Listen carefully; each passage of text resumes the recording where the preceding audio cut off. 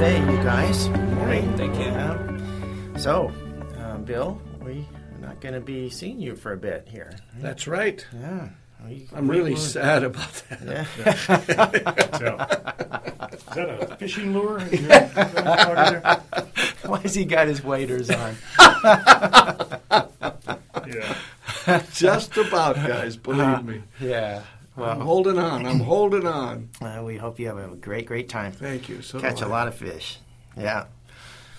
Well, this is the week that we said we were going to start on the Ascent of a Leader. Yes. Which has been a book and a workbook that lots of young leaders have used in universities and different businesses, and everything from Walt Disney Board has used it to folks on mission fields, and it's just a great thing, and it works for any age leader. And we defined a leader. You remember how we defined a leader in this book? Basically, I do. Yeah. Yeah, it's a person with influence. Yeah. And that therefore that includes all of us. It does. Yeah. And it includes any age. And we talked about, in fact, this last week, we talked about a dear friend of ours who edited this book. Yes, and yes. In fact, we should probably dedicate this little podcast series to Steve Hayner. Absolutely. Let's do that. Out there in Atlanta. That's a really good idea. Steve and Let's do that. Cheryl. Yeah.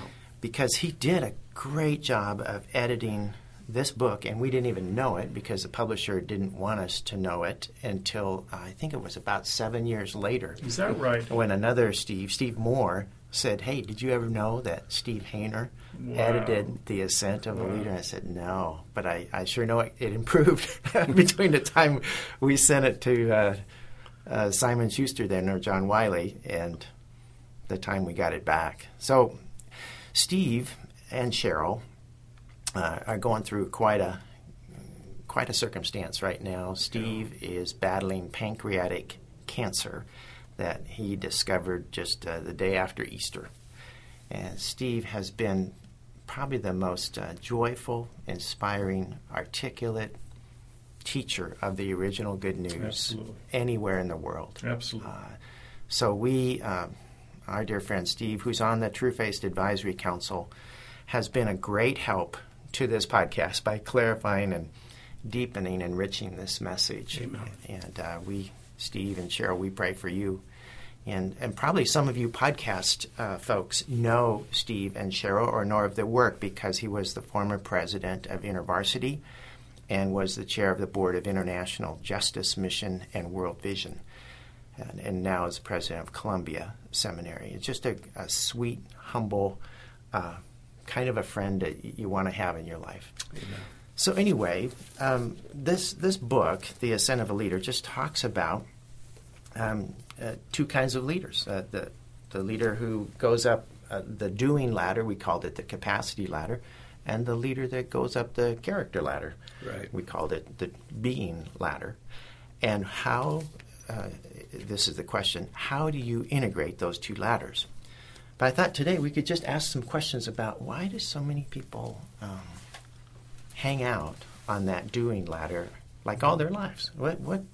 Why do they do that? Yeah. What causes us to go or try to go up that capacity ladder? You know, Bruce, even before, and I appreciate the question, we'll get to it, but even before we do that, I just would love everyone to know what a delight it was for us. This was our first product together. That's right. And That's right. Ken was with us then. And Yeah. Ken McElrath. And I have some incredibly fond memories of the process, but especially when they were willing to publish it, and we had a book in our hands. And I remember when John Pearson, a good friend of yours, became a good friend of ours, had us on the cover That's right. of the Christian Management Association in those days. Yes. And it was like, oh my gosh, Lord, what have you done? It was right. such an affirmation, Bruce, of our beginning. It was an amazing. I'll never forget it. It was my gosh, I can't believe it was way back in 1999. Yeah. But Rebo's Cafe. Couldn't have been sitting here. Yeah, that's right. that's right. So I just had to say that because it was such an affirming experience for you and me, Bruce, Ken at the time, and then later, John, when we converted the Right. Ascent into Beyond Your Best. Right. Has that hit 1 million yet? That's not quite 2 million, but it's out there going. Yeah, just drop a couple zeros, you'll be really close. Yeah. Don't forget my contribution as a sophomore in high school. I was right. around. Yeah. That's right. I'm sure I did something helpful. Yeah. That's why we said any age leader, That's David. right, any We wanted age. to include you. Yeah. Uh-huh. So I just had to say that. Yeah. Just simply because to me that was such an incredible beginning for us. It was. That God just put us into a place then where others began to understand the significance of this message of Yes. grace for leadership. I, forgot if I said, I think I did last week, just as to how it became a Josie Bass, John Wiley book. But basically, we didn't know they had this manuscript. It had been sent, but we'd given it to 5 people. And the group at halftime, Leadership Network, Bob Buford's group, had given 3 chapters of it to this publisher in San Francisco. And they called us out of the blue. And they said, we're not Christians here, but we'd like to publish your book. Would you be willing to open it up? And we said, well, yeah, it depends what you mean by open it up. And they said, no, we're not asking you to compromise what you say is true, but let us help you tell the story and tell it to the 9 out of 10 people who say they believe in God. Yes. And so we wrote it. It's the only values-based book that we've written. The rest are all definitely faith-based, even though this book is based on Philippians 2 and the life of Jesus. Yeah, I think people actually, Bruce, we may get to your question next week, but I think people would like to know a couple more things about that process. What we did is we said yes, and they sent it off to 3 readers. And one of the readers was a Jewish attorney in New York City, and he sent back the best critique of all. Because we were really at the time, is it too Christian? Is it not Christian enough? Are we too middle? And he sent back a critique, and it basically said to us, guys, you did not make this up. You've got to connect us with your source, which of course was the New Testament, and he knew it. It was very, very, very helpful. And it made all the difference in the world because the book was able then to work in both contexts. And so that to me was another, just a great memory of our process in getting this book into the publisher's hands and then into the public's hands. I think you're right. I'm glad you mentioned that because right at the beginning of the book then, we ended up saying, we have a Judeo-Christian faith. Yes. All of us who are writing in this book. But it is not our purpose in this book to convert you. It is our purpose to show you the beauty of the leadership life of Jesus. Amen.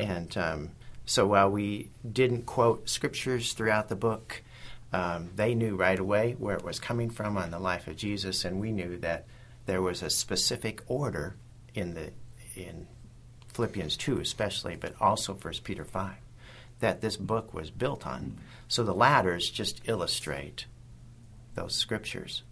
I'm so grateful to Leadership Network and Amen. Halftime, Bob Buford, for doing that. We would have never otherwise. Amen.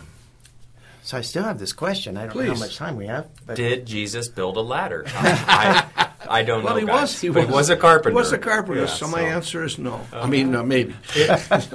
Oh, that wasn't it? well, it's not the first piece of furniture you go after, building a ladder. But They might not need to be up on the roof, though. They didn't have air conditioning. It was hot. oh yeah, I think that that many people need a way to talk to young, students who are imagining doing something in business, or maybe it's in church work, or maybe it's in sports, or maybe it's becoming a professional of some sort, and they need a way to talk to them about how to develop character that will protect all that education and training that they're getting along the way for the long term. Because all of us in this little office at TrueFace, we've seen now thousands of examples of people who only had the doing ladder and didn't know how to build another ladder. So that's to be the subject of next week, I guess. Next week, I think so. Yeah. You're not going to be here for it, are you? Gosh, I don't think so. I'm not planning on it. Let's put it that way. I think he's putting the doing ladder off on us. I think that's what's going to happen. Well, I really look forward to this series, and I look forward to, over these next weeks and months, thinking about Steve and Cheryl Hayner in this particular journey that he helped us so much with. Amen. Yeah. We'll see you next week.